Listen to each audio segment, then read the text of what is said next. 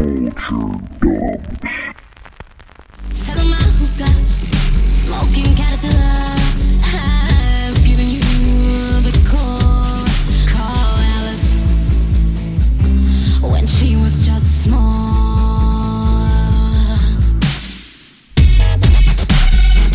Yo, what is up? It's the Culture Dumps crew right here, and we are bringing you some flame content. We got this heady little book we found. Super trippy. It's this gnarly story called Go Ask Alice. We're talking about Go Ask Alice. Yes, the young adult classic. This is actually, I believe, the first book that we've done, the first literary dump. Yeah, but I also, call it poop fiction. Yeah. Oh my God. It's also, I think, the fastest turnaround that we've had, like, cranked an episode out in, because Parks hit me up like last week, like pretty much like a week to the day, and was like, hey, Tuesday. we should do Go Ask Alice, the book, as a culture dump. And then I think the next day I bought a copy, and then it came, and then we both read it, fucking put it together, and now here we are recording. It's like, it never happens that fast, folks. Like, any idea that we've had or any episode that you've heard, that's something that we've had on a list for a long time. This was like some South Park 6 Days to Air shit. Yeah, hooked you in. Yeah, I was actually, I had a weird moment in Houston where I got stuck in that crazy snowstorm, and I was with someone, and she only had like 3 movies saved on her laptop because we didn't have power. And one of the movies was Diary of a Teenage Girl, which is about a teenage girl who ends up having sex with her stepfather. And it's kind of this crazy, insane thing, but it takes place in the 70s. And I was like, holy shit, this movie is reminding me of Go Ask Alice, which is something I had not thought about in many years. Right. So I was like, whoa, this is a dump. This is a dump that, like, this is like something the dog buried in the backyard. Like, I have not and then I messaged you about it, and you were all into it. I was like, oh shit. So I think it's a great one. We're both like really excited about it. And there's a lot here. Yeah. It's one of those perfect, like, culture dump topics, because it's one of those where it's like, there's like half a side where it's like, we really aren't joking about it, you know what I mean? And there is like this, like, a serious edge to it, undoubtedly, but like everything surrounding that edge is total fucking bullshit and culture dump worthy and hilarious. And it's like, exactly like the book, and we'll get into what it's actually about, but it's a young adult book. So it's basically written for ages, 13 to 17, and that's pretty much the only age where you could even buy into this shit, unless you live like a very sheltered life. But also, there was a movie made, and this was like mandatory reading in a lot of classes. It reminds me of a class I took in junior high called Teen Issues. And in the class Teen Issues, you would learn about sex, and you would learn about drugs and like self-esteem. Like, I remember we watched a video called Cypher in the Snow, which is about this kid who's just kind of like a loner, like at school, doesn't really have any friends. Like, his parents just like, oh, how was school today? Fine. Like, door shuts. And he just dies one day. He just dies in the snow because he was so lonely and didn't talk to anyone. And it's like, what the fuck? But then also we watched one, or we didn't watch one, the main thing with Teen Issues was you would get a baby. Like, they would give you a robot baby that was heavy. You had to take care of it. And you had to take care of it. And the way you would take care of it is, like, the thing was on a timer that the teacher would set. And then, like, it would be in this lockbox thing so you couldn't, like, break into your baby. And it would just start crying. And so you'd see kids around school pushing a stroller around, which is, like, so goofy. Because, like, in the suburbs where I grew up, like, I'm sorry, if you're pregnant or you have a baby, like, you're not going to school. Like, they're not going to have you walk around school with a baby in a stroller. But when it would cry, you would have this little key, and you'd have to hold the baby and keep the key turned until it stopped. And it was like the fucking most ridiculous thing. God. But Go Ask Alice is such a book that you would read in a class called Teen Issues. Yeah, exactly. File this under like attempts of adults to connect with the youth in a bizarre and weird way. But we'll get into it. So Go Ask Alice. Why is it a culture dump? It is a hugely successful book that claimed to be the real diary of a teenage girl who chronicles her descent into a drug-fueled nightmare. The subject was relevant during its release in the early 70s when many people were starting to realize that the drug culture of the swinging 60s had some really harsh consequences. But the dump of it is that it is almost certainly a fake book, and evidence strongly suggests that this book was written by a 50-year-old Mormon woman, not a 15-year-old teenage girl. Right. In addition to this, the realization was delayed about 20 or so years, and so this book kind of had multiple generations of being popular. And personally, I read it when I was in middle school. It scared the shit out of me. Yeah, that's like the overall it scared consensus. a bunch of teenagers. So Right. yeah, it had a slow fuse to burn of people even realizing that this might have been a fake. But just to let you guys know, as listeners, we're going to be discussing drug abuse, suicide, sexual assault, and rape. So just throwing that out there from the beginning because that's all. Yes, the here not in this crazy funny parts, you know. And again, folks, Right. if this was an actual diary of a 15-year-old girl, and you know, like when we say like there's a lot of proof that it wasn't written by a 15-year-old, no, we know for sure, you know, it was right. not. I mean, yeah, I mean, I only say that because she never admitted it and Right. there was never like a trial, but we'll get into it. And I mean, it really, Right. I think you'll be convinced that this was written by this woman and not by this girl. So, It's a literary farce. But yeah, you know, obviously the themes of which, you know, are pretty serious, and that kind of makes it even more ridiculous because it's like, Right. you know, it's like an adult telling you about a friend of a friend. And Exactly. all the Yeah, yeah. details are lost, and yeah, it's great. But all right. I remember like in 5th grade, like we were all learning, like I might have told this on the podcast, but we would all throw up like the West Side like gang sign thing as like little kids. And I just remember like my teacher like told this story where it was just like, I knew a friend, or I knew this girl who was in a gang, and then she tried to get out of the gang, and they tied her up on the train tracks, and there was like train tracks near our school, so it was like those train tracks On this right very there. night at Yeah, midnight, yeah, exactly. with kids just like so- us. This is the book. Yeah. And so it's great because I read it in middle school and then I read it again. So like we've started a fucking book club now, which is great. So 2 very different interpretations of reading it when you have the intended audience and then when you look at it with all the stuff we know about it now. So let's just get into, I'll try to condense the plot. I don't really think this is that great of a book, so I'm going to try and like just cover the plot. It's as a good as I YA can. novel. I mean, it's not going to be fucking There's Moby much Dick. better YA. There's much better YA. Yeah, well, I can think of so- Speak for one. By the way, I'm trying to get Yeah. as obscure as possible with my YA references here. So basically, the title "Go Ask Alice" is a reference to the Jefferson Airplane song "White Rabbit," which that's what was like our little intro. Right. You know, everyone's heard this song. A way sicker and, version, though. Yeah, way nastier. But so the singer Grace Slick of Jefferson Airplane, she's referring to Alice in Wonderland. Go Ask Alice, and that song, the Jefferson Airplane song, is like probably that and the Disney movie, the animated one in Right. the 50s. Like I think those 2 things like really heavily contributed to the association of Alice in Wonderland and psychedelic drug culture. Right, And, like, absolutely. Yeah, I mean, to this day, you know, like even like yeah. I would want to say that like taking drugs and thinking about Alice in Wonderland would be a dump in itself, except for it seems to keep getting legs. It like somehow is, I mean, I think it's really stupid, but it somehow is like maybe with EDM culture, it seemed like it got this new Wonderland, life again, and yeah. it's still just like, oh dude, Alice in Wonderland, you know, like Yeah. Snoop Dogg had a album called Malice in Wonderland. Well, and there So, was like, oh man, I forget the fucking name of it, but it was like late 90s, early 2000s. Like it was like a dark Alice in Wonderland. Like Oh, yeah. you know what I'm talking Seems about? like it. Yeah, and it was like Yeah, and then they'd there's, have like, like action DeviantArt. figures and stuff. Yeah, and of course, yeah, yeah, all like that sexy shit. Alice, and like it seems like a head shop thing to like you have the hookah smoking caterpillar, which I was like, And the hookah smoking cat- caterpillar.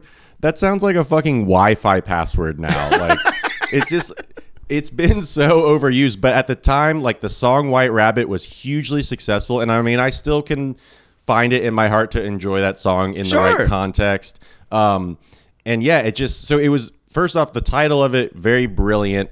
Like it did do a very good job of like kind of captivating the audience and the times of the 60s. So again, this is supposed to be this real diary that takes place in 1968. A 15-year-old girl who is anonymous, so she's not Alice. Right. Major anonymous. Misconception, yes. Yes. She starts to keep a diary. She's relating her thoughts about her weight issues, her crushes, fitting into school, her family relationships. Pretty being normal a virgin. stuff. You know, it starts off normal enough, but... And, you know, granted, people spoke differently and slang was different, you know, in the 60s and 70s, but like... Right off the fucking bat, like no teenager talks this way. Like they don't speak like this, and they certainly don't write in the way that it's written. Right. And it comes across like super early on if you're looking for that. You know what I mean? But yeah, but and also like, the concept too is so ridiculous. If you're like a middle school, like when I read it, like, and you don't necessarily like it, there are moments that are very passable. Right. There are, it's not like a complete failure. There's enough little moments of things like, yeah. And I mean, when you're younger, you do write things very simply. So like there are lots of moments of that I do think kind of, you know, and the idea that it's a diary. So it's not, I don't know, it's not supposed to be written in a certain way. Right. Again, a lot of, you know, it really was effective in that. So she's this like sad teenager. She's like a misfit. Her father like takes a job in a new town. So then you have this classic theme of like the struggle to fit in at a new high school and like the new school scenario. So that's kind of setting the scene for this sad girl who can't fit in. So she like finally gets invited to some party with these cool kids or whatever. And they play this version of a kid's game called Button Button Who's Got the Button, which I'd never heard of. Me neither. But it is a real game. It's a real game, and it's essentially the game that they play is they have like I think it's like 14 cans of Coke, and 10 of the cans have LSD in them. So you're randomly passing them out. Everyone's drinking a can, but you don't know who's gonna get acid. But Alice, or the narrator, she doesn't even know what like that acid's in it. So she doesn't even know she's playing this game. So she gets hardcore dosed, and she like which seems like acid for the first time. It seems like that was happening a lot. Like I mean, throughout this whole book, there's a lot of people taking acid without knowing about it. And nowadays, like in the realm of people that like take drugs recreationally, that is like a fucking offense punishable by death. Like you don't lace someone with fucking anything.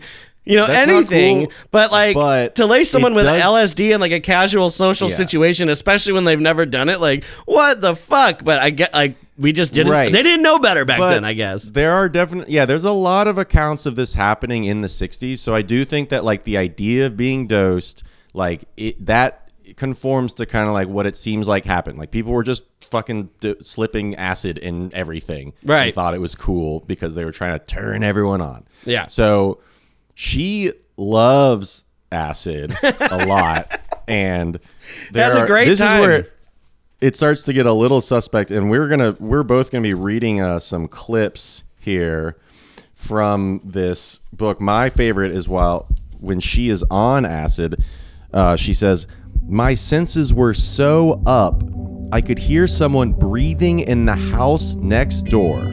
And I could smell someone miles away making orange and red and green ribbed Jell-O."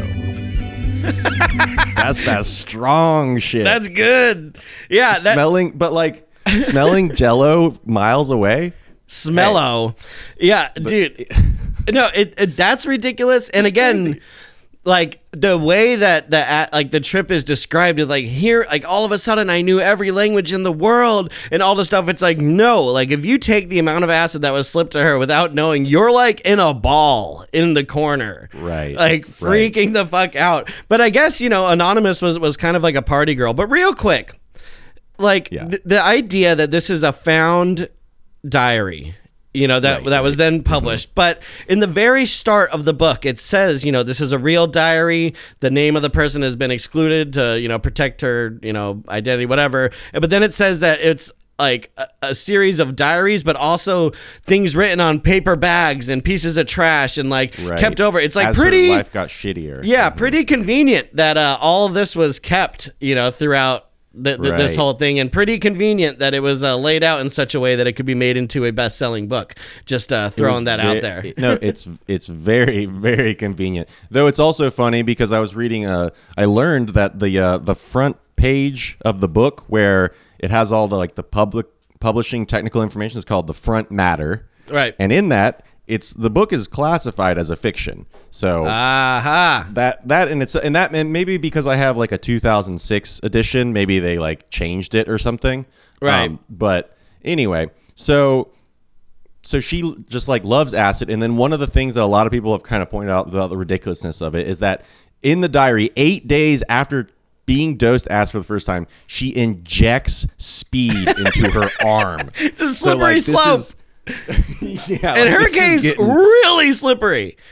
Right. So so now she's just suddenly she's this full blown hippie. She's taking acid. She's fucking injecting speed. She's stealing stealing sleeping pills from her grandparents, and then somehow she's also taking uppers too. And there's that great benzos, Dexies, torpedoes, all that. Yeah, language. reds, bennies, black beauties. Yeah, all of the stuff, great pills of back in the day. For sure. But she hasn't tried weed yet. She does all this shit She's before saving smoking weed. She's saving that for a special occasion. Right. So a lot of people have pointed out, and again, now when I'm in middle school reading this shit, I don't know the order of operations. I'm just wow, she's doing drugs. Yeah. But goddamn, 9 times out of 10, you're gonna try weed first, weed or booze. Weed, booze, and cigarettes. And those are gonna be the first ones. When I don't know. It's wild. Exactly. Or I guess now pills. Yeah. But still, injecting. No, that's out of control. And she even says in the book, it says, she, as if it's real. I'm not even entertaining the idea that this person existed. But she says in the book, how it was kind of scary at first when he was putting the needle in her arm. And it's yeah, because you're fucking 15 years old. It's scary to kiss someone when you're fucking 15. And you're talking about a borderline medical procedure, reserved for only the most hardcore of weathered drug addicts. And you're just fuck it. I'll have this guy shoot me up in his dad's Lincoln. Right. But it's also, I don't know, maybe in the tone I read, it was it was kind of scary. He put the drugs right in my arm, where I'm almost it should have been way scarier sounding. I guess that's kind of what you're saying. And then she has sex for the first time on acid. What the hell? I feel that. But it's also sort of that thing where it's it feels like that's only a couple sentences, just yeah, I had sex on acid. Cool, groovy or whatever. Yeah, hope no one finds out. Right. And funny enough, the thing that she spends most of the time talking about is being on drugs and then not being on drugs. And so now there's this very meandering, most of the book goes between her loving drugs, doing a ton of them, and then some kind of bottoming out moment happens, and then she hates drugs and she tries to forsake them.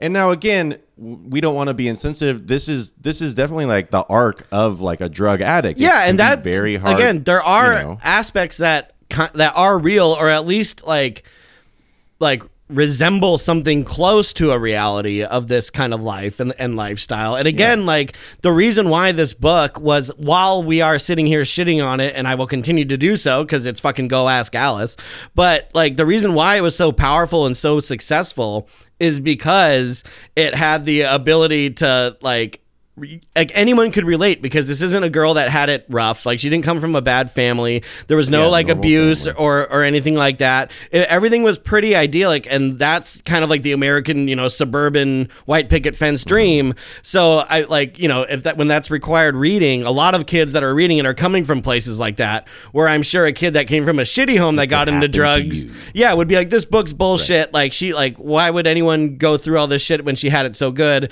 But to kids that had it good, it seems like this could happen to you. Yeah, exactly. So, I mean, she, if it was real, it would be fucked up. and it does. And it so it portrays this up and down of just like she gets high, she gets hooked again. Though again, I mean, I think most people have. You could say like LSD is like not really considered to be one of like the addictive drugs, which is like definitely the one she takes the most. I mean, you can certainly abuse LSD and you can make some horrible decisions on it, but Right. and I mean, she doesn't, and actually they don't actually really discuss addiction too much. They don't really use that word very much, but she definitely has trouble between like being straight and then being on drugs. Right. So it just kind of happens. It's just this back and forth roller coaster. Each time she goes back to doing drugs, it gets worse and worse. There's a couple of the highlights of like some of the more fucked up things that happen. Yeah, this is she the finds smash out reel. that- yeah, she finds out that her older drug dealing boyfriend Richie is gay, and she just steals his money with a friend and then narcs him out to the cops. Yeah, and runs away to San Francisco. And let's talk about that really quick. So her and her friend Chris in the book are running drugs for their boyfriends that are college guys. One's like a medical student, the other one whatever, and they like help them sell drugs. At one point, she even fucking sells drugs to like a kid, like a grade school kid, and she's like, this is kind of fucked up. She's like, but someone's got to do it. Maybe that'll be the last time I sell drugs to a 9-year-old. You know what I mean? It's like, Jesus Christ. But like, and again, acid or LSD, as it's always called in the book, is such like the pinnacle anchor of this whole story, because it's always acid and weed, and no matter how like hooked she gets on other drugs to the point of injecting them, she's mostly looking for acid all the time, which is strange. Never mushrooms. Yeah, never mushrooms, and she never talks about kicking dope or anything like that. Yeah. It's always just like, God, I really wish I could just like look up at the sky on acid, and I don't think it really works like that. Once you start becoming like a homeless, shooting up drug addict, I don't think acid is like your number one priority. But you know, call me crazy, But maybe that's because in the 60s, acid was definitely one of the it was like the scariest most popular drug. Yeah. Well, yeah, and like if you're the maybe it's a parent, coincidence. especially if you're a conservative, parent that's not connected to any like counterculture, you just believe what you're being told, and there was a lot of push on that, you know what I mean, pushback on like hippie culture and everything. But with the boyfriends, okay, she comes in and walks in on the boyfriends having sex, and she realizes that they're gay and they've been using them this whole time, and so she steals the stuff, and she has some choice words. She calls him bitchy Richie and shit, and also and a low class queer. She says that too. She's just like totally fucked, but also it's like the way that she says it doesn't even seem like they were like in a relationship. It just makes it seem like they were so high that they just like became gay for each other, like, and she happened to walk in on it. It doesn't seem like they were like actually gay men. It just seemed like another way to make drugs look bad in this book was by like saying like these guys took so many that they banged each other. Turn you into a homosexual. Yeah, there's a couple themes of that, of sort of drug-induced homosexuality, which I think could be like a more of a subconscious thing of like, this is also going to turn you gay, because again, we are pretty damn sure that a Mormon wrote this. So, the subtext there. So she like goes to San Francisco, and then we were saying how it's crazy that with like $200 in her pocket, she somehow manages with her friend Chris to like rent a storefront with like no money. Which the only thing I could say is like maybe like that could have been possible back when it was just more of like a communal, like trying to be a hippie thing, and not like the San Francisco now, where like $200 probably gets you like a square foot, Right. But like, it still seems a little crazy. Okay, but the other thing with that is like, first of all, they're fucking 16 years old. I have it marked, like, because the book starts in September. By the time September rolls around again, that's when they're in like San Francisco, I believe. It's only been a year, so she was 15, now she's 16. Like, I'm sorry, you could be fucking 25 to 35 years old with a college degree and $10,000 in the bank. You're not going to open up a storefront in San Francisco and live off of it. That's so crazy. And so like, it's even crazier that when they get to San Francisco, they have enough money to get themselves like a shitty room, and then they find jobs. Someone hires these two drug addicted runaways that are obviously underage and haven't even graduated high school, give them jobs to the point where they're able to rent an apartment and then save up enough to get a storefront, all the while maintaining a reckless drug habit and, experimenting sexually and all that, and then hitting one of the lowest points in the entire book. Right. Yeah, so then her friend's employer, who's old, who's like an adult, like But like a they cool become adult. She's like the cool adult. So it veers very quickly from being like this cool adult to then one day the adult, I think her name is Sharon, and her boyfriend, they introduce the narrator, Anonymous, and her friend to heroin, and then they rape them.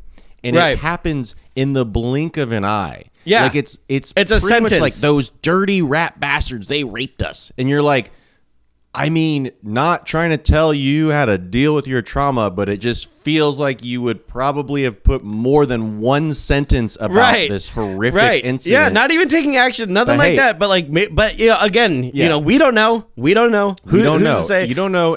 And again, I mean, that's the thing. And I mean, and part of it being a diary is like, I mean, it's not like you have to have some standard of like what you're supposed to be talking about. I mean, it is a diary. Exactly. And You she know. was so busy, you know what I mean? Like she had a job in Yeah. a shop, and again, trying to get acid every fucking 2 seconds. So, you know, but But again, it just comes at when you're reading it, it just comes at you like, holy shit. yeah, Okay. everything and in then this there's book no mention of it. comes Yeah. at you like that. Like all the heaviest points come at you like that, and that's one of the biggest criticisms of the book critically. Like, you know, is that when it gets to a really harsh point, that it almost seems like everything you read from that point, from before up to that point, has been leading up to this one moment, and then it's a sentence, Mm-hmm. and then the date will skip like a month and a half, and then it's like Right, something's totally right. different happening, and it's like, whoa, wait. What happens after that? Did Chris quit the job? Like, did she keep working? Did you Right. guys ever go back there? Like what? You know what I mean? But it's a way, I feel like, of not scaring kids too much, not making the book so harsh that it wouldn't be in the YA genre. Right, And right. also, I feel like for the writer, or the who we believe to be the writer, it might have been a Mm-hmm. little uncomfortable to, you know, make up those stories past just the Right. blanket statement of it. You know what I mean? Right, exactly. It kind of feels like, okay, pick these really bad things that you know, want to associate as consequences of doing drugs and just get them in there, but maybe not like talking about like how that would actually go Right. down. Just like maybe how it they own fucking a didn't. Right. Well, that, yeah. And also it's like, just like how they managed to open up a store. It's like, there's no explanation Exactly. with a lot of this stuff. Right. But then after they Right. get the store, what they decide to fucking leave. They like go they kind of like run away, and then they come back home again, and then they run away. She runs away again. She like hitchhikes to Colorado and has this, I guess there's some sort of like party, like a hippie gathering type of thing, that she just has this like prolonged drug induced blackout. Right. And then she like ends up like homeless at that point, and she's like homeless in Colorado, and then she starts prostituting herself for drugs. So that's and kind of I some of think the other real I bad stuff. thought at one point she so yeah, well, real quick, when she gets back from San Francisco, you know, there's obviously like the fear, like, oh my God, my family's going to be so mad. But no, they're not, because every fucking time, I mean, this chick gets a billion chances. So it's like she comes home and everyone loves her, and she stays with her grandparents for a while. She meets a really nice guy. But meanwhile, she's trying to like keep her reputation, you know, up and Right. save face, because everyone at school knows that she was a runaway and she was doing acid, and she used to sell. So kids are asking her for shit, making it really hard on her. You know, all that Right. stuff's happening. And then, you know, again, like many other things in this book, it kind of just like skips a few weeks, and then now she's in Colorado, and I'm pretty sure she gets a ride to Portland, and that's when she's in like the rain for like 3 months. And it says Oh, that like yeah. a lot of this Yeah. portion of the diary was written on paper bags and like things that she Yeah. could scrape together, but she still had the wherewithal to keep it all together and like Right. you know? Now, again, and like, see, that's the thing, is like, we are gonna get to the really the evidence of why it's fake, because all of these things could happen. Like extraordinary things And I'm do sh- happen, and that's they why do. it's such a powerful. That's why the presentation of it was so powerful, because like people do shit like that. People do like maybe keep are in some extreme circumstance and they're writing down like a intense thought on a piece of paper, like a scrap of paper or something. And like, people do hit rock bottom and become homeless and prostitute themselves for drugs. So we're not trying to say like that shit is unrealistic. And it was the 60s and people were doing crazy stuff then. Well, it still happens. And there's a billion stories like this happening all the time in this country, all around the world. You know what I mean? Yeah. And that's not what we're saying here. What we're saying is this is kind of like the perverse fantasy fucking Grimm's fairy tale from a lady, in order to scare young girls. But so when she's in Portland, I'm pretty sure it is where it is. Again, scrounging for acid, like to the point where she's prostituting herself, taking whatever high she could get. But it's really all about weed. Like she's always like, man, I wish I had a joint. Like, God, I wish I had a joint. At one point, someone gives her some like joints for herself, and she's like, isn't that nice? Like she said, like, which is like a weird thing. There's a lot of weird things that she says where you're like, that's not how a teenager on drugs talks. Yeah. But she has like a regular client, or John, that she prostitutes herself out to, who she calls like big ass or fat ass. She I don't remember that. It's that's what it is. It's something like that. It's like, had to see him again. God, at least I could get high. And then, oh yeah, big ass. No, I do remember that. Yeah, it's big ass. Yeah, she calls the guy big ass. So she's fucking big ass to get acid, and decides that, once again, enough's enough. And so she goes home once again. Now, this time she's really putting in the effort to, maintain her relationships. Again, she has this nice guy, that's like in college, and he's working and all this. Oh, also, by the way, while we're talking about her calling like a fat guy big ass, who I'm sure was awful to her and deserves nasty things to be said about him, but then also calling Richie, bitchy Richie, and like a low class queer. She also had a problem with her first friend before she did acid. She had a nice, like, kind of square friend, who was Jewish, and met a guy at summer camp and came back, and she's like, she's with some Jewish guy, and it's like, it's just like, take it easy. Like, my note, I literally just highlighted it and wrote, whoa, take it easy, because it's like, just comes off like she fucking hates Jewish people, she hates gay people, she doesn't like big fat people, she's always had a problem with weight things. Like, she's just kind of anonymous is kind of shitty. And one of my like big whoa what the fuck moments is she's feeling really bad about herself, and she's like, I felt like, like she was relating to like being like an old, her words, an old Negro spiritual. And then she says, I wonder what their hang up was anyway. And I'm like, if you're literally referring to that, I mean, I think the hang up was slavery. Yeah, it's just like, hundreds of years of oppression. Jesus fucking it's just Christ. Really funny. It's just also weird to be like relating to a song and then being like, what the fuck was their problem? Like, I don't, like, oh my God. Yeah, no, she's got some crass ideals there.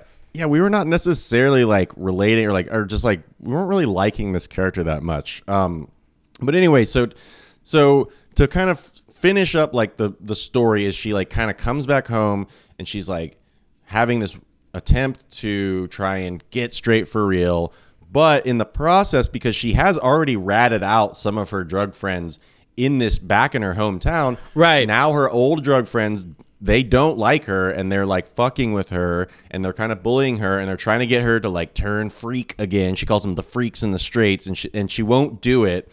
And there's this instance where she kind of like she's like someone's needs their kid babysat, and like it's like her and a friend both babysit the kid, and she's like taking over the shift or something. Yeah, because the other friend is fucked up. Is high. Yeah. So she calls her parents and kind of lets them know like, hey, your daughter was trying to babysit this kid high. So anyway, that like provokes the ire of this group of stoners, and that's actually kind of the scariest part of the book too, because they like stalk her, and like you feel like something really bad's gonna happen, and you don't know when it's coming. And this is actually kind of like, I would say, the best part of the book, where I was actually like, okay, like that was like a good little section there, because she's going, I mean, the panic and the anxiety of these kids fucking with her. And then they're telling her like, oh, I hope your little brother or little sister doesn't take candy from any strangers. Would be a shame if they like took a trip, you know, like they're going to lace her fucking kid brother and kid sister. And then like some of,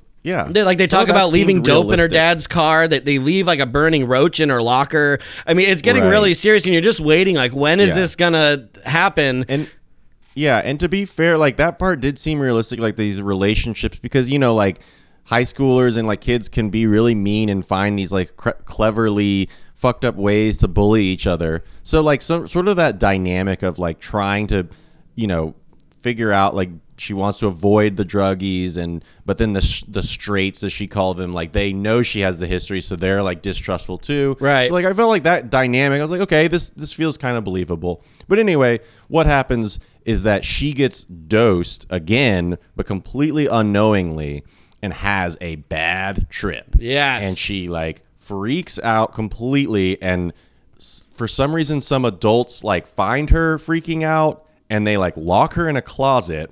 And she tries to escape and tries to literally claw her way out of the closet. Yeah. And she bangs her head.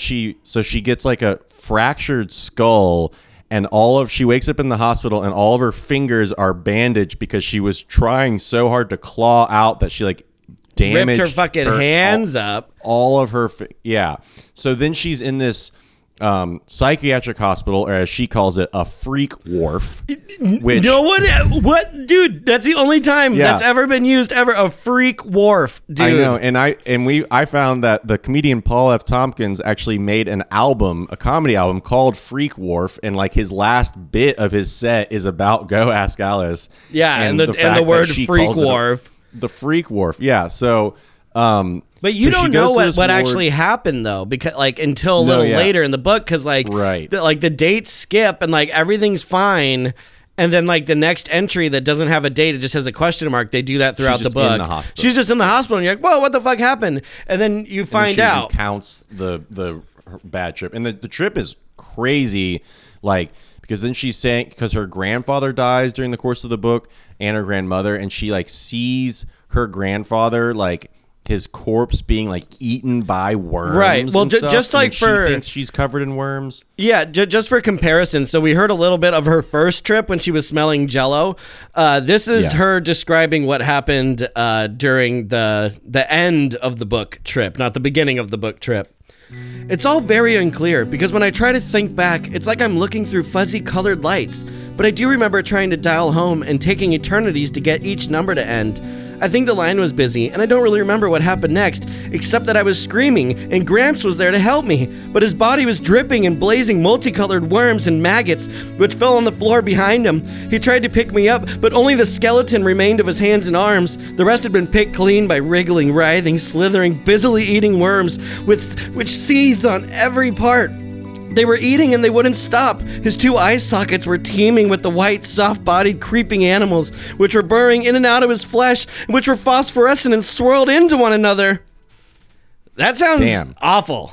Right, and now again, people have bad trips, and of course, have terrifying hallucinations. So again, that it's like every element of it is not something that is necessarily unrealistic. That sounds fucked up. When you're a 6th, 7th grader, wherever I was when you read that shit, that's gonna be like, yo, that's a hard pass for me, because that sounds like some messed up stuff. Yeah, terrible. The dead grandparents, and then and then later, you know, they describe it more, and you know, one of the nurse tells her like she thought that, you know, she had thought that she was in like a coffin, like underground when she was in the closet, and that's what she thought she was clawing herself out of. And then she finds out that not only was she dosed, but then the kids also tell everyone that she was selling acid and she had taken too much of her own, which causes all sorts of fucking other problems now. And she's stuck in this freak wharf, you know, which is like a classic. I feel like this is such like a classic thing, especially in like certain like YA novels and like a lot of kind of like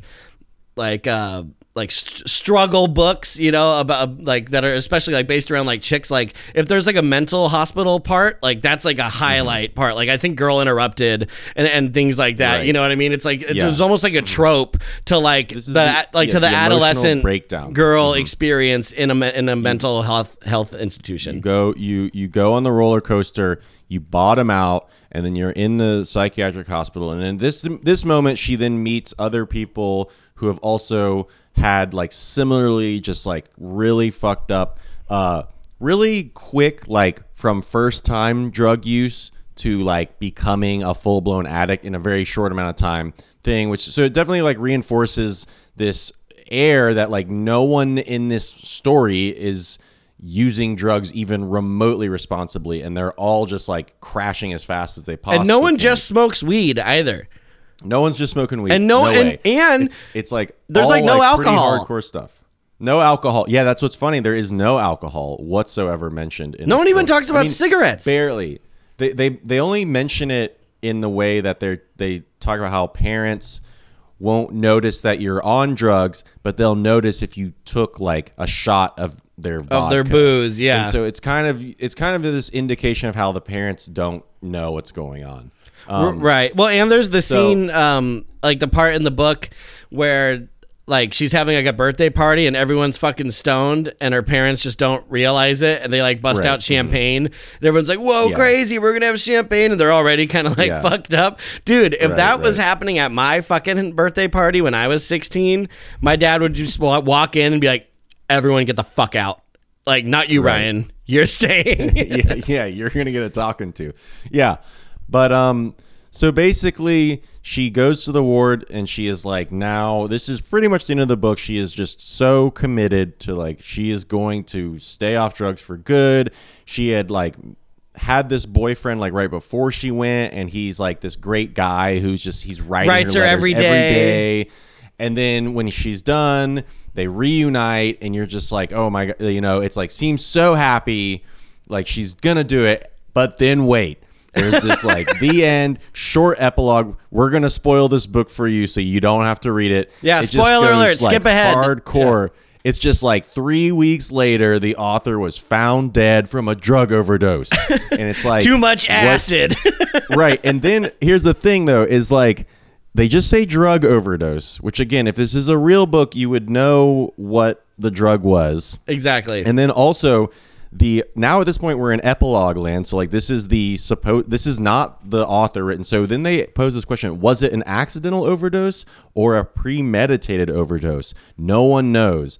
And in some ways the question isn't important. What must be of concern is that she died and that she was only one of thousands of drug deaths that year. Yeah, so like yeah.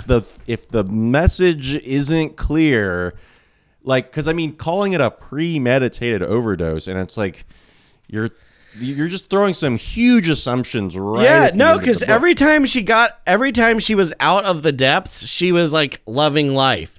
Like, I mean, again, you know, folks, anything can happen, and we're not saying Yeah. that, you know, people don't no, like harbor but- demons deep within themselves that they, you know, can bear. course. But we're reading her diary, so we know what's going on inside of her. Right. You know what I mean? Right. So it's like, what the fuck? And again, it just seemed like And a really it's- good again, way to wrap it up really It's- fast. It's convenient. It's very convenient that she died after. Oh yeah, no one, know, no bodies, no questions. Exactly. So that's our summary of it. Okay, so let's get to the impact of this book on the release in real time in the 70s. Right. So Right. Go Ask Alice was published with the anonymous author byline in 1971, and it quickly became a bestseller. Now, for a little bit of context, we won't go into too much of hippie stuff, but basically during this time period, there was a surge of drug experimentation within this hippie generation, especially psychedelics like LSD.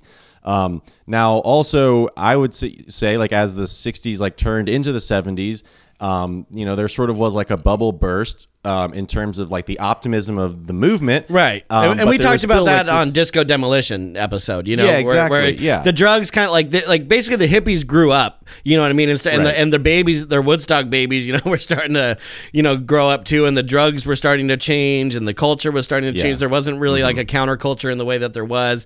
And you started seeing all these people that were dedicating their lives to these communal causes and this true kind of Haight-Ashbury, you know, hippie mentality. Now they're just on the streets. Like, it's no longer Right, like right. living outside. It's you're homeless, you know? Yeah, I mean, the early 70s culture is, to me, very fascinating for that very reason, because it is this hugely transitional period, though on the surface it still seems like it's like one big psychedelic party. But one thing is like now harder drugs like cocaine and heroin start to become introduced. Now there's no real mention of cocaine in the book, but obviously the heroin in the rape scene is like a big one.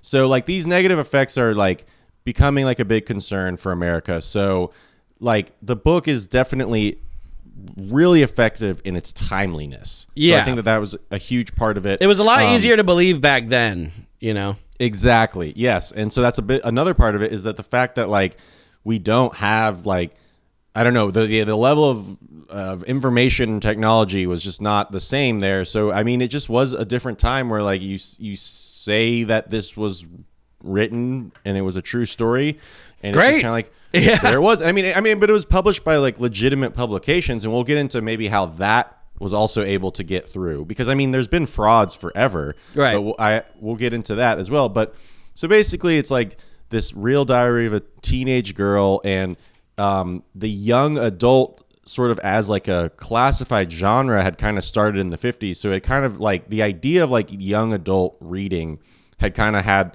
some legs for a couple decades. So it was like very much like this is a book like written by someone just like you. And so I think that also had a big part of it, because instead of like an adult saying, oh, I know this girl that this happened to, it's like, no, this literally is the girl. Yeah, that let it her happened tell to. you. Yeah, exactly. Right. And then because of the extreme profanity, depictions of drug use, running away from home, sex, sexual abuse, it just had it was very controversial, because it's like, I mean, it's a pretty crazy It's fucking book. heavy, and I mean the cover Yeah. alone is really ominous.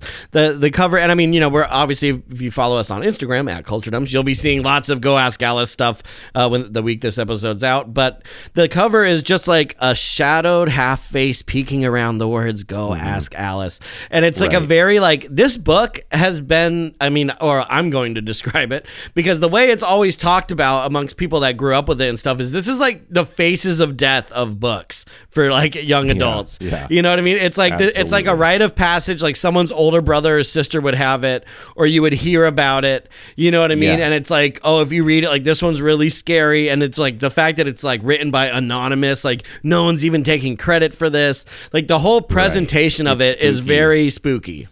It's got the Ouija board vibe, and I mean I remember when it was in middle school, like that was the thing. Is I just remember it was sort of this hush hush thing, because it definitely wasn't a required reading for my school, but I remember me and all my friends and people I knew just like would read it, and it seemed like sort of this dirty secret of like, You guys "Yeah, are read sick. but yeah. You guys are fucked up. But also, as you know, I mean, controversy historically will drive the interest in that thing. The thing that people are trying to suppress, once you do that, it makes people, especially younger people, oh, well, I want to check out what it is. Absolutely. So, Like drugs. So yeah, exactly. Yeah. So, I would say that that was one of my other bits, was just basically how like it did scare me for about 2 years. Yeah, But, just until you started doing drugs.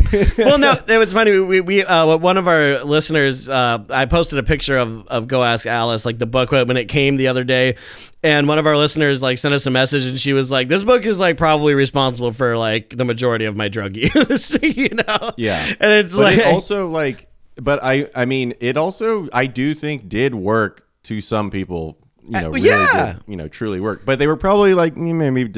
Or did you this would use decision it to be like not doing drugs that would anymore. be like the bar that you set for yourself, where you're like, okay, like I'm gonna like get drunk with my friends like after school, or like I'm gonna try some acid at fucking Disneyland like on the school trip, but like I'm not gonna get to like Go Ask Alice. Like I'm not gonna be like Go Ask Alice. Yeah. As long as Yeah, long as I'm not like fucking sucking dick for LSD, like Right. I'm doing pretty good.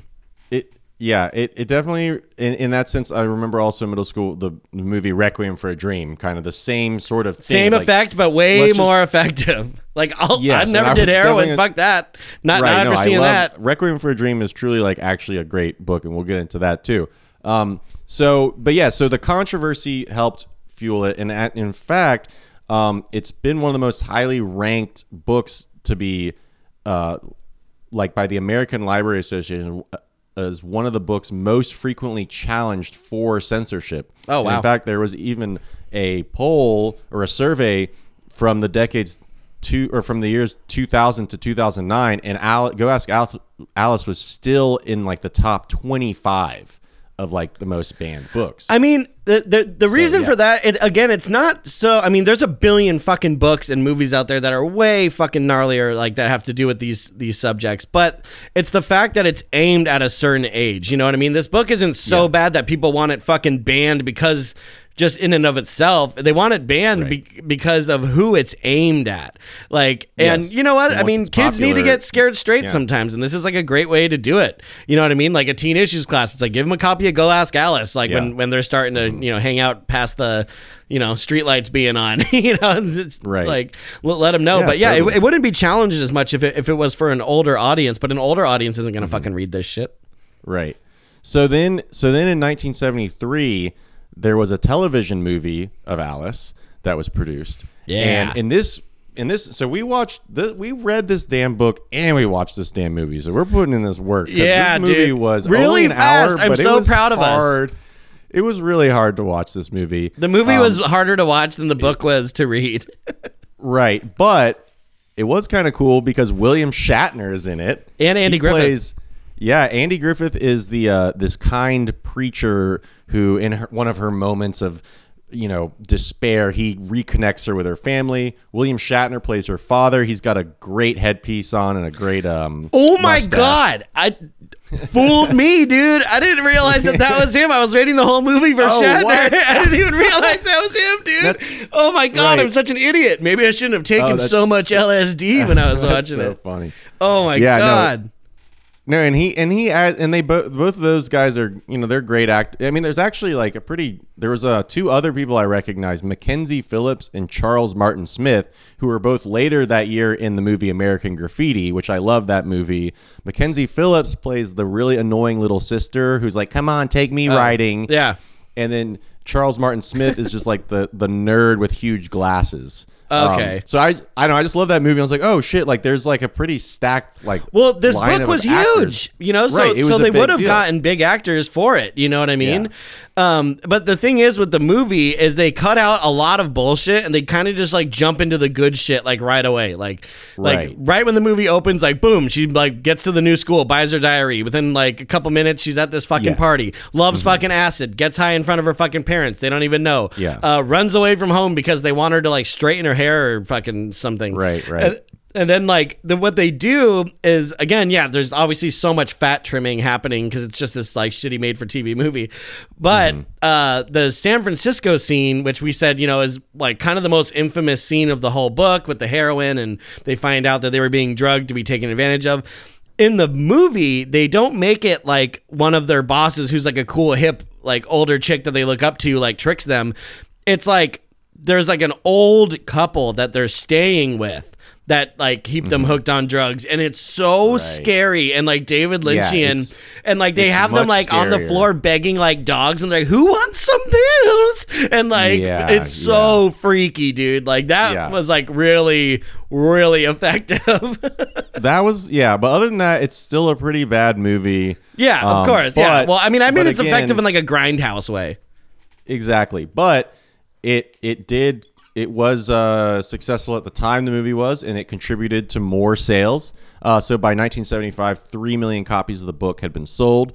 But also it's important to note that like libraries said that it was an incredibly popular book to be checked out. So like probably a lot more people, were reading it than bought it. 3 million people. Right. And in fact, libraries did try to do this thing where they would take it off the shelves, and then it was like by request only. You had to ask for it. Oh, it's like porno. It would just be on the thing. Yeah. It's like a brown bagged YA book. Yeah, exactly. But also the critical response was positive, and like found this like New York Times review from like 1972, and it called it a document of horrifying reality possessing literary quality. So I mean, like the critics were also they liked it. Like, People liked Go Ask Alice, Right. So, but this is all predicated on the fact that this happened to a real teenage girl. So let's get into the information that we think will hopefully, there should be no question about it, why it's not real. So enter Beatrice Sparks. Okay. Yes, not to be confused with Nicholas Sparks, another amazing author. Right. Also, there's an entire other series of Alice books. Like, there's this whole other author, and there's this other. It's like something Alice, something else, and there's seriously like it has nothing to do with Go Ask Alice, but there's this other successful young adult Alice series, and there's like 20 of those books. Yeah, and I've seen like other like ripoffs as well, where it's like the same kind of cover. Like there's a bunch of these books that like copy the cover of Go Ask Alice. There's a book called Lucy in the Sky. Yeah, Lucy in the Sky, and that's more towards this. Like, but there's one that came out I think in like 2012, like not even that long ago. So it's obviously not from the same source. It's just someone kind of keeping up the tradition. But it's called Breaking Bailey, and it's about like a young high school girl named Bailey who gets mixed up with these like rich kids that have like a drug lab, and it's like Breaking Bad but mixed with Go Ask Alice. Right, yeah. So Beatrice Sparks. So she was born in January of 1917. Because remember, she's 50 Christ. in the 60s. Right. So she grew up in Logan, Utah, and was a devout Mormon for most of her life. She worked as a music therapist at a Utah State mental hospital, probably inspiration for that scene. And, basically like kind of her mission in life was to help troubled teens and youth. In the mid-70s, in the wake of the success of Alice, Sparks came forward publicly as the editor of the diaries that was supposedly the source of the book. She claims that she met the real Alice who gave her the diaries, and that 6 months later she died, though by Sparks' own admission it was not a drug overdose. But she did not specify how she died. She was strangled by Beatrice Sparks, who then buried her in a shallow grave in Utah and stole her life story.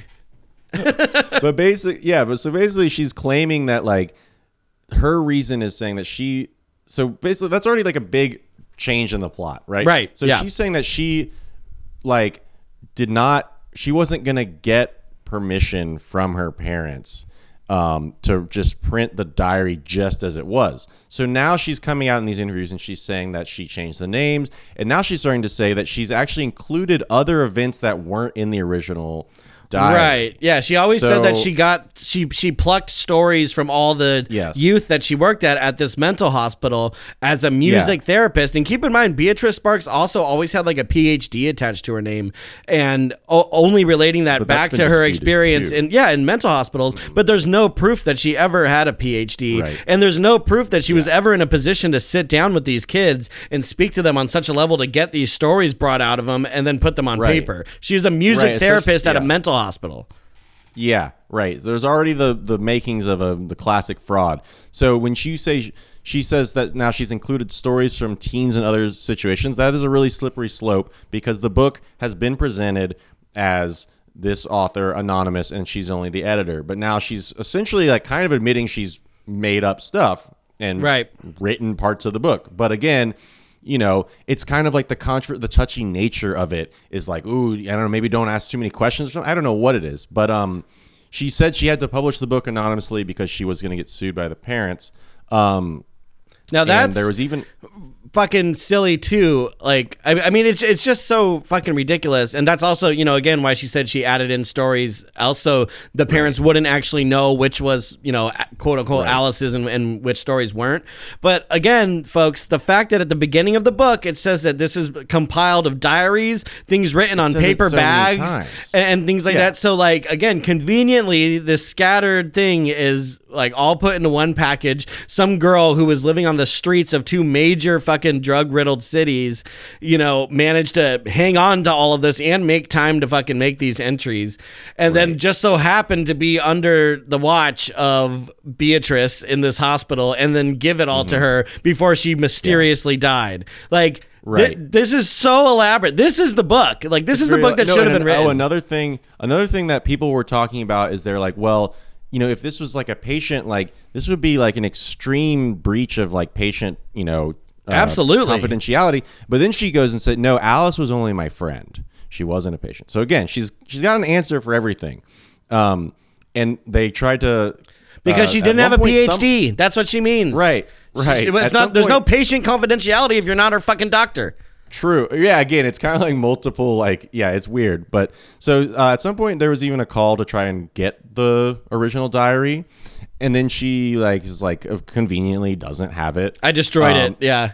Yeah, exactly. That kind of stuff. And so one thing about her is that because since we are starting to uncover this bits of fraud, like how did it get published? So she was friends. She had a friend in the entertainment industry, Ark Linkladder. He was a radio and television personality. I personally don't know much about him, but he kind of sort of like seemed like more of an old school guy. Probably was like big in the 40s, 50s type of thing. Payola. More old school guy. Yeah. So he had a daughter who in the 60s died because she jumped out of a window in which, according to him, was an LSD flashback. Jeez, So obviously it's like this fucking subject, Nick Cave's son who jumped off, Right. like, fell off a cliff when he was on acid. God. right? So it's like obviously very personal to this guy, and then probably when he befriended her, and then when she had that thing, I could see how very easily like he helped get the book published, Right. Because and again, because the of intention subject matter. the intention is seemingly pure. And I'm not saying it's not. The idea to help teenagers, especially young girls that, like dealing with themes like sex and drug use and being taken advantage of and stuff, that is super important and that is righteous, and I do think that it's a good thing. And I'm not knocking anyone attempting to do that. What I am knocking is the blatant Trying to take making up advantage. of shit, Yeah. taking advantage of a story when there's so many real stories out there that could have, the real voices of this kind of situation should have been given the platform instead, because once you find out that this is made up and it's not coming from a place of like true sincerity or experience, it kind of falls apart. Exactly. So here's the real deep dive. So in the late 70s, Sparks she had already before then sort of established herself as the editor of Alice, but then in the late 70s, these two books came out. One was Sparks's own book called Voices. And this was supposedly another collection of like teen stories of, that she had heard. But the cover says on it, "From Beatrice Sparks, the author who brought you Go Ask Alice." So we're doing like a real little limbo with semantics here. Like Walking the line. Yeah, it's like the author who brought you the book. So anyway, that's funny. Then, conveniently enough, in 1979, Sparks has presented another anonymous journal. This time it's called Jay's Journal. Now, the story on Jay's Journal, there you can actually link this to a person, which again, there's never been like a link to Alice, like of being a real person, the Right. parent, none of that stuff. But with Jay's Journal, after the success of Go Ask Alice, a Utah mother named Marcella Barrett, who was also a Mormon, she gave Sparks the journal of her deceased son, Alden. Alden had suffered depression and he committed suicide when he was 16. So Barrett was very distressed by this, and she thought she saw the story of Sparks, knew that she was a Mormon, knew that she had edited Alice, so she thought that Beatrice Sparks would be the answer to her prayers and help transform this story into a powerful message to help other teens in need. Right, because at that point, everyone thought that Go Ask Alice was real. So, Yes. I have a similar story. Maybe my son's story will help someone. And this Right, is where and so it this gets is- assholey. This is where it gets fucked up. So Sparks produced Jay's Journal, changed the name, and it's about a teenage boy who gets involved in Satanism, and animal sacrifice, drug abuse, and the occult, and it eventually leads to his suicide. So the parents, they were shocked by this final product because they claimed that the Satanism was completely made up. There was Right. no journal entries. So they gave her something like 200 journal entries, and apparently Sparks only used like 20 of them. And she says in the entire Alden's real journal, there was no mention of Satanism. So Right. Sparks says she interviewed some of his friends and found out that he was a Satanist. And it's like, oh, no. Yeah, no, it's so fucked up. And like, imagine being the parents and you're like it's got to be so fucking heart-wrenching to go to the bookstore and pick up a fresh copy of this book that you're expecting to positively impact the lives of many a teens, just like your son who tragically committed suicide. You entrust his most personal thoughts and feelings to a stranger who you believe will, be a good turn this person. into, a weaponized thing to, help the youth.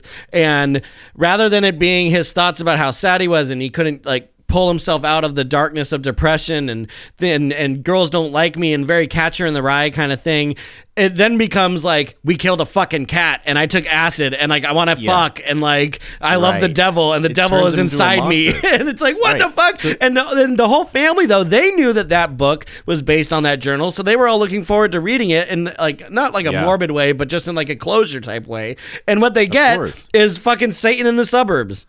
Well, and that's the thing. So, and Marcella Barrett, the mom, said that Beatrice Sparks wouldn't let the parents read the book beforehand, but assured them that it was going to be like true to Alden's journal. So, like, she's reassuring them and stuff. So, this is crazy, though. Maybe it was just boring. Article. Maybe it was too boring. Maybe it was too boring. You got to spice it up. It's, it's showbiz. Add some animal sacrifice. Fuck it. So I found an interview of this mom, Marcella Barrett, in the Salt Lake City Weekly. And so the thing about this book is that Jay's journal was not as popular as Go Ask Alice, but because it was popular in the Mormon community because they knew it was about a Mormon kid and they knew that it was Beatrice Sparks. So right. People knew in these circles, and one of the craziest things is that people have actually defaced this kid, Alden Barrett's grave. Because thinking he's a Satanist, and That's this is literally awful. in oh my this god news.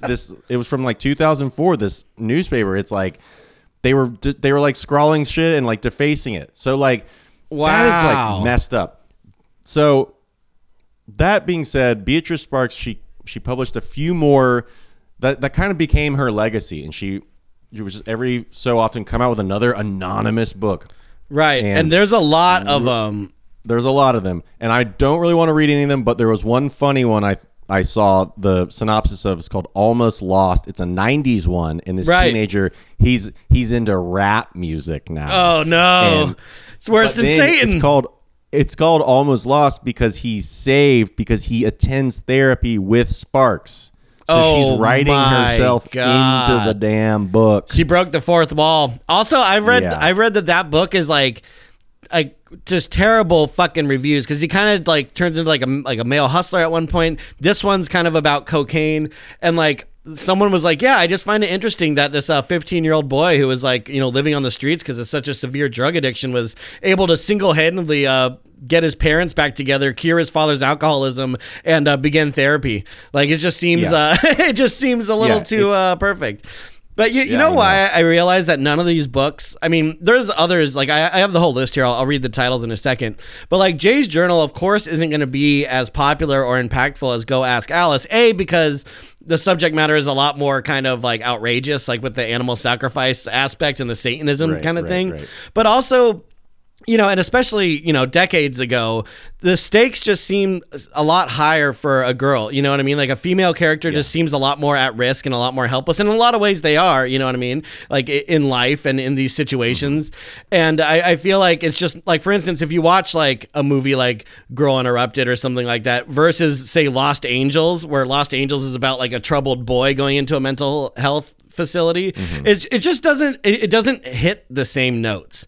You know what I mean? Right. And I feel like it has something to do with like, we want to protect her, whereas like the guy should just know better. You know what I mean? Like the guy should have been able to get himself out of this, whereas the girl, it's like poor her, And like I just feel like the stakes were a lot higher for a girl to be out there, than a guy. But also because Jay's journal was actually based on this real person, and the parents actually did say something about it. Right. Like, I mean, that's starting to crack this facade. Whereas, there's never been like we could not find any evidence that Alice was a real person, or the anonymous Alice was a real person. Right. So again, I think that helps it too, because it was the first one. Because she killed her. Because she fucking murdered her. But real quick, I just want to read off these other titles. Jay's journal, which was 1979. She takes some time off, and in 94 she writes "It Happened to Nancy." "It Happened to Nancy" is about a girl who is very excited to get invited to a party. She gets date raped and contracts AIDS and dies. That's intensely heavy. Yeah. That's right around in the kids movie territory. Right. So I will say Sparks is good at keeping up with the times, because it's like you have this 80s one that's about Satanism with Satan, and it kind of ties into Satanic Panic. Then you have one about AIDS. Then you have one about rap, and like these are it's all things that are like kind of the current issues of America, or like the concerns and scares. So I mean, but she obviously had some savvy. Yeah, exactly. But the views, I feel like, become more and more conservative, and she kind of shows her like, religious background and stuff more and more. Like the books seem to be a little more judgmental.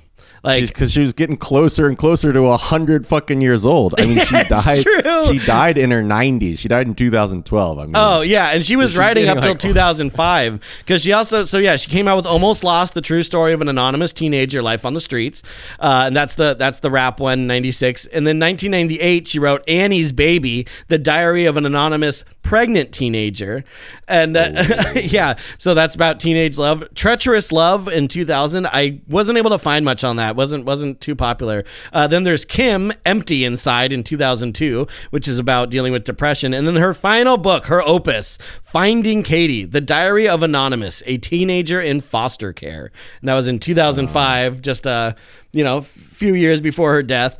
So yeah, these intensely heavy themes, but all of it being made up and them getting a little bit more and more far-fetched as time goes on, a little bit further from, because when she wrote Go Ask Alice, at least she had the experience of working in a mental hospital around troubled youth. So like that was coming from a real 50, place. Yeah, fresh face 50. Yeah, exactly.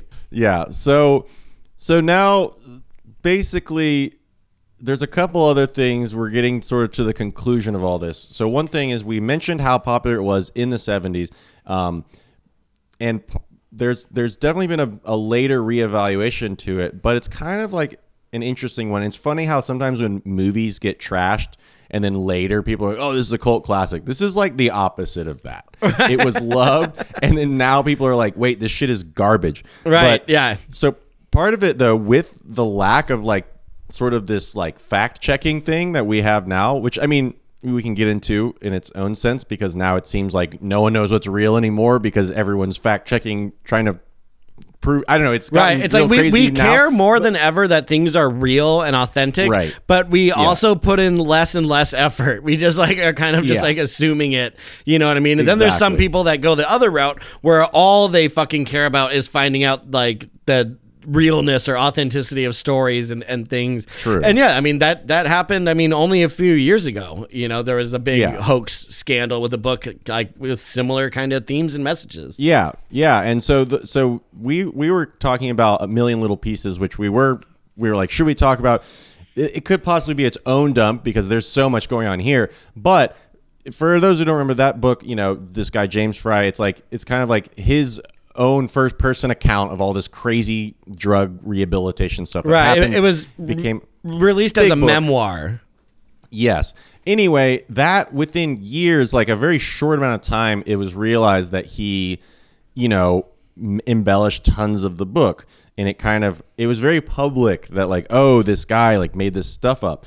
And Sparks avoided that because it just was believed for so long, and then it kind of just sort of faded out or something. And I mean, I don't know what it is exactly, because it just was so popular in the 70s and now you just don't reach it.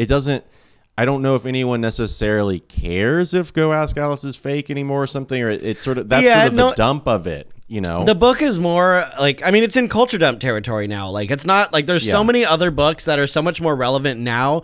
Because now if you were to show like a YA reader, someone between the ages of 13 to 17, like a book about the perils of drug use and, sexual promiscuity and all that kind of stuff, you need to include like the internet, and you need to include cell phones, and you need to include like modern things in the way kids talk now. And the book just doesn't hold up like that. It did for decades, but now like society is just moving too fast. Kids are growing up way too fast. Like the book is more of like it's retained its shock value, but that's about it. You know what I mean? It's still like kind of like, whoa, this book's fucking intense. But like in the context of it being written for kids, a book like Go Ask Alice written for kids of the 2000s would read much differently. Exactly. But again, I read it when I was in middle school, and I think because it got the authenticity claims kind of went under the radar, and so it did have this effect of, for at least like multiple generations of kids, it got passed around as like this thing, and it was still popular even in the 90s.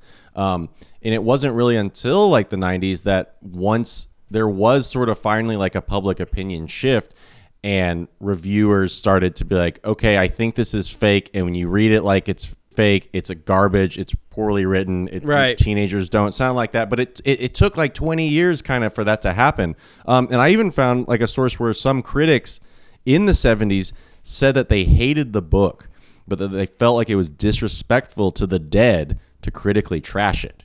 So I mean, this whole idea of it being real is like it was very effective in that Right. sense of making people think so. So that's pretty much it. I had a little section about like all the impressions we've had of it, some of the themes of the book, but we covered, most of that. The one thing that we didn't necessarily talk about is that one thing that happens is in between her drug binges, she is pretty Christian. And like when Yes. she's sober, she's praying and talking about God a lot. So again, think of this in the Mormon context, and it's like drugs are bad, God is good. Right. The only way you're happy is when you're closer to God, because obviously when Yes. you stray, you end up, fucking being, taken advantage of and, hitchhiking to fucking Portland in the rain and writing your diary on bags and things of that nature. And Exactly. All, But then that. the only other thing is just to sort of just to go back to the homosexuality elements of, there's kind of this weird thing that I definitely didn't catch when I read it the first time, but that the idea that when you're on drugs, you like give into your homosexual urges, but at the same time, there is the Richie bitchy with the two guys that we mentioned, Right. but the narrator herself has multiple moments of being attracted to women. Right. Well, she's kind and of got like the feeling very bro conflicted mentality and ashamed about it. Yeah, exactly. I think she's got kind of like that bro, like douchebag mentality about it, where she's like, "Ew, two guys, but like two chicks is all right." Right. Because she totally damns bitchy Richie, but like it's totally all right for her to want to flirt with, with her gal pals. Exactly. Yeah. It's like when you, and so that's what was fascinating to read it then and then to revisit it now. And it's just like, it's like night and day. And I mean, I will never read it ever again because it is, I mean, Once it is just good. bummed me out. Like it didn't, like, I think at the time when I first read it, it scared me, it shocked me, it affected me. This time, because now we're like, man, we don't like this character. We don't like her. She kind of sucks. She's, and like, so Annoying. Yeah. I'm really glad this is out of my system because she's a bummer, man. Yeah, I'm glad we went and asked Alice, but I think I got my answer this time. Yeah. This Yeah. time through. But also, again, folks, this episode happened so fast. Like, we're like, let's do Go Ask Alice. Okay, next Right. day, book arrives. Okay, 2 days later, finish reading the book, watch the fucking movie 1 day later on the fucking mic. I mean, yeah, it is written at a young adult level. So, I mean, Yeah, the yeah, I book's- shouldn't pat the myself book's on the back tiny. too much. Yeah. Yeah. I'm just like, dude, Not I a read lot Go of- Ask Alice in 2 fucking days. What'd you do this week? Right, but it still was a trudge for me. I mean, because it's just. But really, I think that's pretty much our conclusion of it. That's Yeah, about absolutely. This is I've got. It's a huge Big culture dump. dump. It's Big dump in the making. 30 plus fucking, several decades. Only after 25 to 30 years did the cracks even start beginning to show in the, again, the facade of Go Ask Alice and Beatrice Sparks. And I think what it means is, like books like this are immensely important and fiction is impactful and important. But when you're talking about such serious themes that you're claiming are a real thing, it's misleading, it's wrong. There's a million people out there with real stories that I'm sure people could learn a lot more from rather than making it up and having the, a kind of bias lean towards all of the themes because you're not actually speaking from experience, and you're writing it from the perspective of an older conservative lady who is, like, I think it's pretty safe to say, fairly judgmental about any young teenager that would be part of any counterculture movement or going through, any angst-fueled experimentation. So it's like, yes, it's a silly book worthy of being a culture dump, but it was important and it got the reputation and the success that it deserved when it deserved it. Nowadays, not so much. Yeah, absolutely. Well said. Excellent. So I think we're gonna close it out now, but after we do our normal little plug here, we're each gonna read one of our favorite passages from the book Go Ask Alice, written by Anonymous, aka probably Beatrice Sparks, aka most definitely Beatrice Sparks. If you want exclusive content from Culture Dumps and Podcast 99, please sign up to our Patreon at patreon.com/culturedumps. Please also follow us on Instagram at Culture Dumps, and if you have a suggestion for an episode topic, feel free to email us at culturedumps@gmail.com. I'm Ryan Lichten. I've been joined by Parks Miller, and we'll talk to you next time. Oh, damn, damn, damn. It's happened again. I don't know whether to scream with glory or cover myself with ashes and sackcloth, whatever that means. Anyone who says pot and acid are not addicting is a damn, stupid, raving, idiot, unenlightened fool. I really don't understand how Roger could have done this to me when I've loved him for as long as I can remember, and I've waited all my life for him to see me. Yesterday when he asked me out, I thought I'd literally and completely die with happiness. I really did.